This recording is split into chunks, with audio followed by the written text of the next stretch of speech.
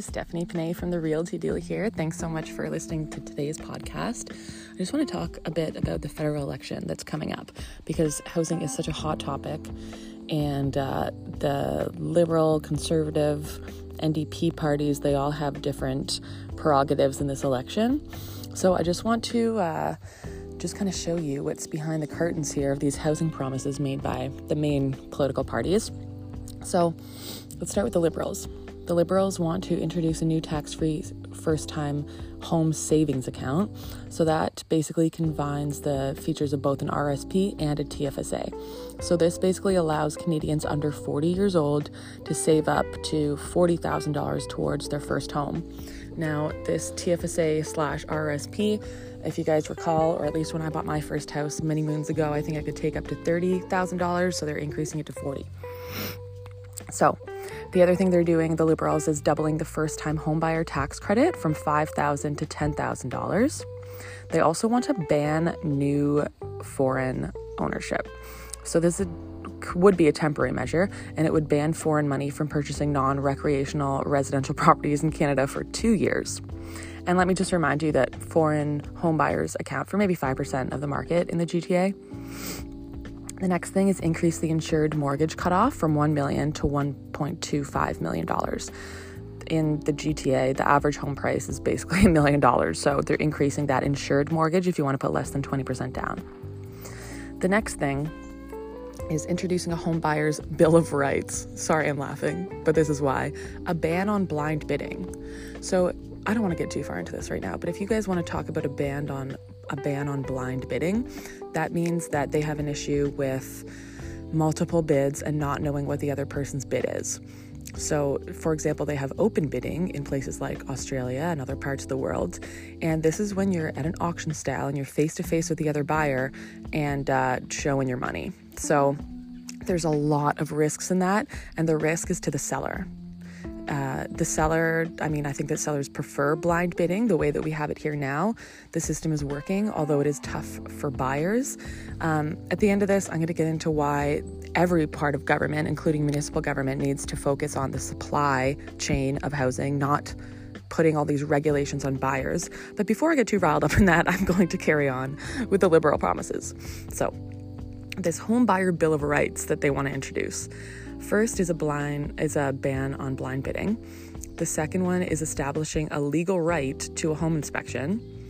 The other one is ensuring transparency on the history of recent house sale prices, which, by the way, is already in effect. Anybody can know the history of recent home sale prices. The next one is implementing a publicly accessible beneficial ownership registry, so everybody, it's open to the public, the ownership. The other one is requiring all real estate agents to disclose all participants in a transaction when they are involved in both sides of the sale. No discretion there.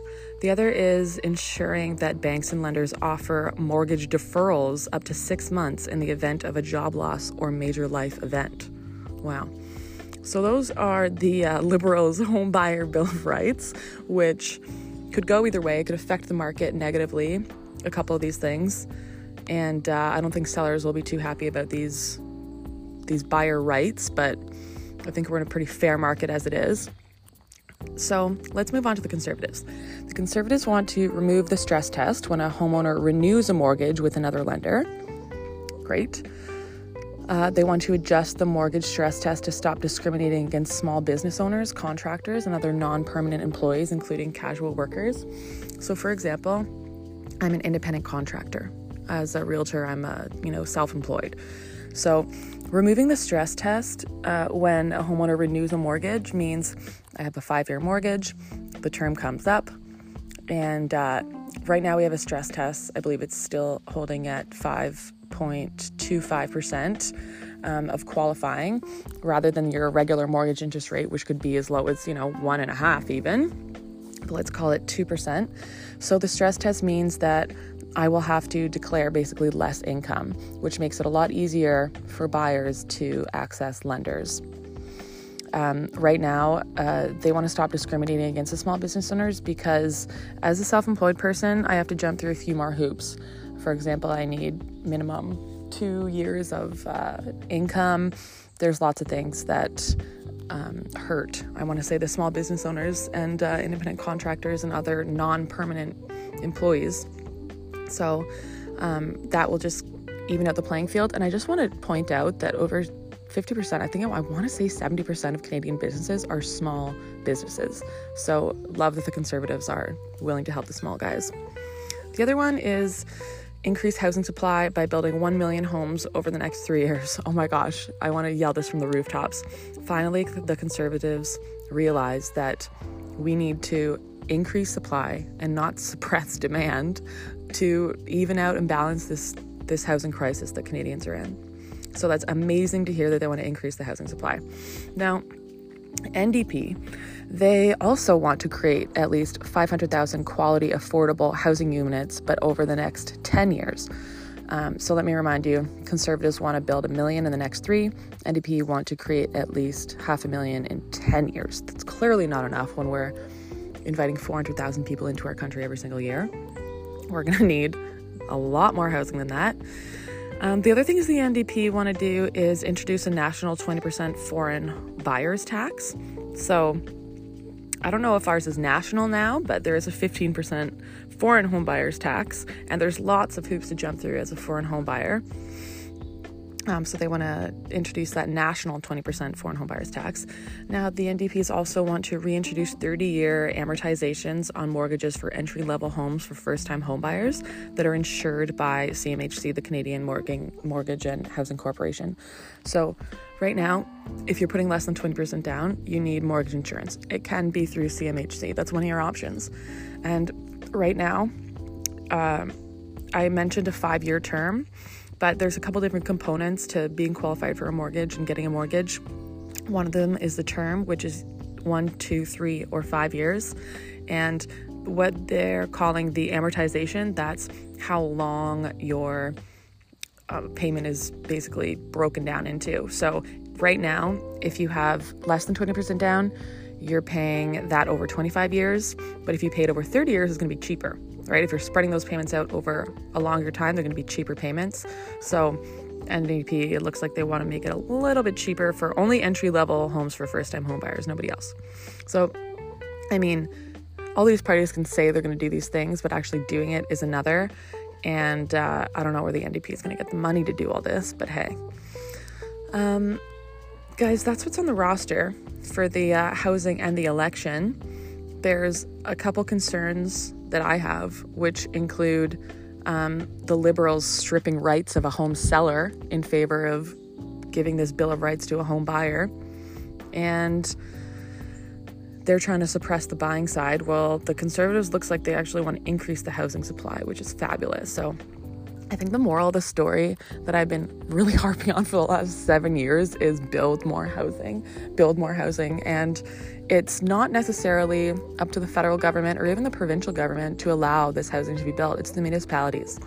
So let me just remind you, vote local.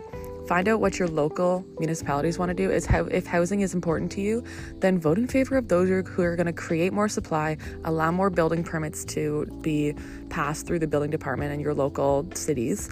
And that's how we're going to tackle this affordability and housing crisis in Canada, is building more homes. So vote in favor of building more homes if you're worried about the prices in Canada. So I will also just let you know that the Bank of Canada, they had a meeting this week and they're leaving the overnight rate at 0.25%. So that was expected. Even with inflation at a near decade high and affordable house prices in so many parts of the country. The Bank of Canada still said that the economy should continue to improve towards the end of the year. So perhaps that means that rates will likely start rising by the second half of 2022. So rates are at our mortgage rates are so low right now, very, very low. So if you are thinking about buying a house, you're never going to find cheaper money than you are today. And over time, over the next year and a half, rates are going to start going up. So if you guys are thinking about getting into the housing market, it is not impossible. I'm helping buyers all the time and they're just so darn happy, and it makes my day. It makes me do this job. I love watching people move through the biggest purchases of their life and the biggest usual life changes of their life, right?